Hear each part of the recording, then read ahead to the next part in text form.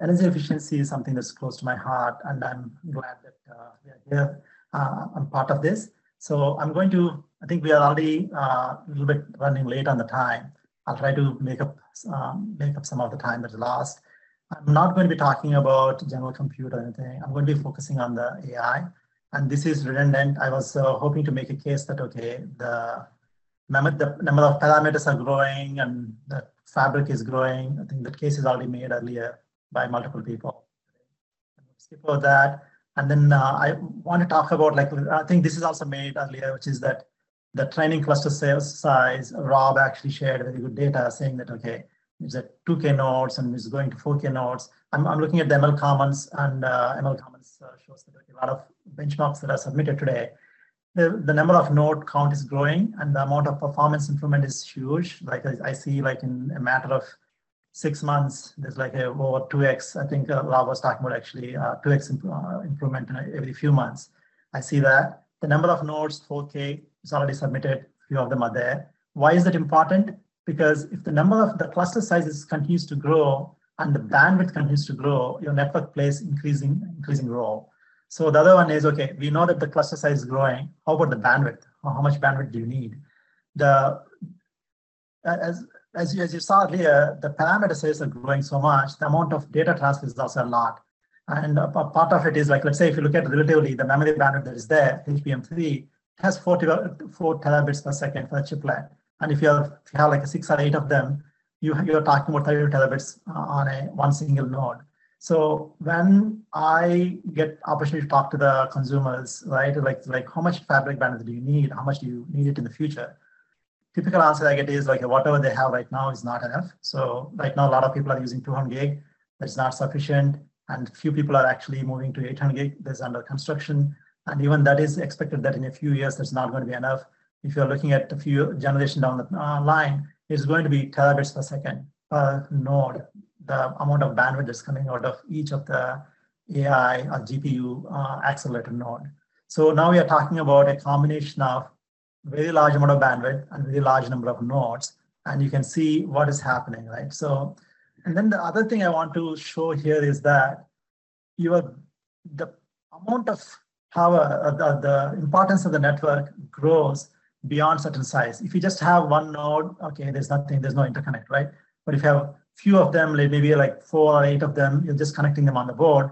So it does consume power, but it's not as, if you look at 500 watts per node, and then you're looking at your I/O bandwidth, I/O power, it's still not significant. But once you start getting out of the box, now you have single stage fabric or multi-stage fabric. Even at 4K nodes right now, you need a multi-stage fabric actually. And as you keep increasing the number of nodes, you need a very efficient training network, power efficient training network. The network share does not linearly grow as you increase the number of nodes. Actually, it's more than linear. So as you increase the bandwidth and as you increase the number of nodes, the share of the network power, I think Catherine also was sharing that the expected share of the network power is going to grow. But I'm actually of the opinion that it is probably very likely to be more than what was shown there, that as you grow to 64K nodes or larger nodes, the amount of the bandwidth that you need, the power is going to be very high in the network. Okay, so let's say we agree on that, and then the next one I want to show here is that, so when the fabric is important, but also you need to understand what kind of transfers are going on. So if you look at all reduced versus all to all, the type of network traffic and the way the data is exchanged is different, and it becomes important to the fabric, because when you are building a multi-stage fabric, like how much bandwidth do you need at each stage? So yeah, sure, like maybe within a UBB or within a baseboard, you have the full connectivity or mesh connectivity. As you go up, you're likely to go for a oversubscription. And that depends on what kind of a load you're running, what is the demand for your network, what is the demand from the AI nodes that are coming through. I put some range of numbers here. This is important from two perspectives. One is when you are building a network for the AI, or when you're architecting a system, saying that, okay, this is how I'm going to divide the job. And also when you are programming, like saying that, okay, how much energy does it take when you want to move a piece of information from place to place? I'll quickly go over here. So you're going all the way from on the die, which is 0.05 picojoules, to the inter die, which is like a chiplets. And then the HBM. HBM actually takes a little more than the inter die interconnect, the chiplet interconnect for a few technical reasons. And then you're getting onto the board, and you're getting onto the copper cables. They're all in the 2 to 5 picojoules per bit. And then you get onto the optics at the end. So right now the optics do get used, like 800 gig optics are used, or 400 gig optics are used. They are in the 20 picojoules per bit, right? So the amount of energy that you're spending grows a lot as the distance grows. And the distance has to grow because your network, your cluster size is growing. When you have 4K or 64K nodes, like as we heard earlier, right? That it just takes the entire warehouse and entire data center to build to house all of them. The interconnect distances are long. So there's one of the sweet spot that I see here is the co-packaged optics when the distance get large. This is typically true at higher tiers. It may not be at the first tier or second tier, but as you go higher, then you need a longer distance cable. So when you get a longer distance, co-packaged optics definitely shows very significant promise in terms of saving the power. So, okay, I'll just, so basically the takeaway from here is you need to construct your network so that you're making the best use, right? It's like you're using the best interconnect, and also you're moving the data into the locally.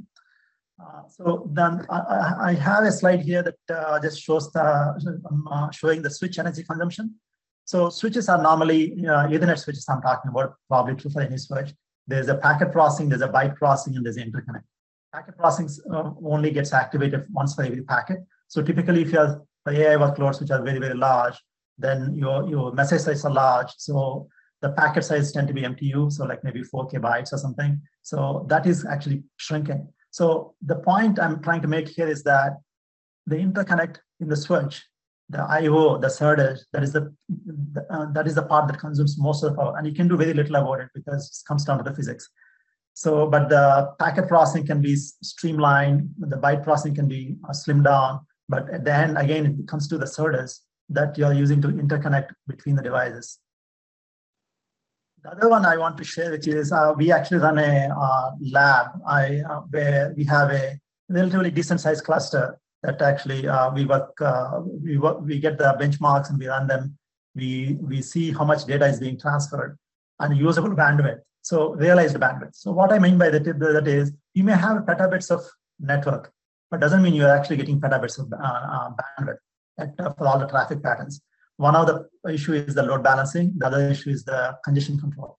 So these are the areas to focus on. I think there's an area of active research. I think, and I'm looking forward to collaborate with others in the industry as well. Because the load balance and congestion control are very important in getting the realized bandwidth. It's not, you may have any amount of bandwidth, you want to be able to get like 80-90% of the utilization. And then of course, optimizing for workload, this is what I talked about earlier, being at different levels. And the third one is energy proportionality. You definitely want to build energy proportionality in because of compute communication, and there are many other factors that come in.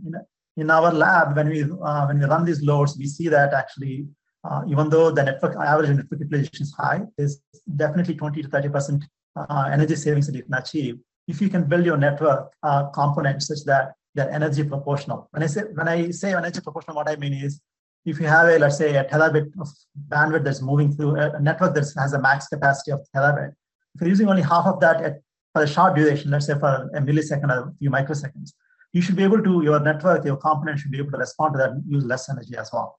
And that may not help you with the amount of cooling that you need to build in, but it definitely helps you on the energy bill and the energy that's consumed. And here's another example is that you want to use higher radix as much as possible. Right? It's like, so if you, like when you're building the network, like you can't get away from requiring large amount of bandwidth at each of the tiers. The more wires that you have, like here's an example. Let's say if you have a 12.8 terabits per second switch, let's say if you need a 25, you need to put 6 chips together. It consumes a lot of power, right? I think at OCP we had that 25 tera switch, and you want to use something that's like high radix. So my point is try to use a high radix. Of course, pipe bandwidth is important. Let's say between 400 gig and 800 gig, going to 800 gig makes it easier to do load balance. But at the same time, if you reduce the radix, then you need more number of hops, which consumes more energy. So with that, I have a few takeaways I want you guys to have. One is that I think first point that doesn't need any repetition. It's we need more bandwidth, and the second one is also well established that energy share of the network is growing much faster. Then I would like you guys to think about collapsing the tiers that results in large power savings. And then you want to use the right interconnect at every stage. Like you don't want to be spending more energy on places. And also you want to use enough amount of bandwidth. You want to leverage the data locality. And the last one is that, which has a significant impact, is should look for an energy proportional network, building an energy proportional network that actually responds to dynamically to the amount of data that is flowing through at a fine granularity, actually, not at a gross granularity. Okay, so that's all I have. I think that's all I have, and I have my email address there. If you guys, I'm looking to collaborate. I'm looking to look for ways where we could there is what I find is there's expertise of AI and networking, and even in many companies, the network group and AI groups tend to be different. I think there's amount of sharing in terms of the bandwidths, in terms of the network traffic patterns and co-design would also, I believe, it would help. Okay. So I think that's all I have for today. Any questions I can take if there are any. So there's no questions in the chat, but maybe a question that I think we have chatted about in the past, Surendra, that I know you dig deeper into in terms of workloads and traces and how that maps into some of the challenges that we are facing forward. Perhaps that is something you could talk about a little bit more. Oh, yes. Yes. So like, let's say ML Commons, right? ML Commons is one of the places I see a lot of benchmarks being posted, but they all require large number of GPUs, right? So somebody who's building a network, I'm focused on the building training fabrics, right? So how do I optimize that? Like, I know we are not supposed to, we should not be optimizing for a given benchmark or anything like that, but still there's an understanding that's needed. Okay, the length of the transfers, how the interconnect is working, how it's behaving. We need to model it and we need to simulate it. We need to optimize it, at least the trends that are happening. So I think it is important that we establish metrics and we establish benchmarks that are training fabric focused as well, not just at the overall endpoint, because when you say endpoint, how many of us can actually run a 4,000 instance benchmark and then actually get and replicate that on a network repeatedly, right? For me, I can't. Like, it's not easy for me. Like, I have a lab. We have like large number of switches. We have a fabric that we test. So translating these high-level benchmarks into a way where it can be used to see the network behavior, to get the better load balancing and better congestion control and these things is important.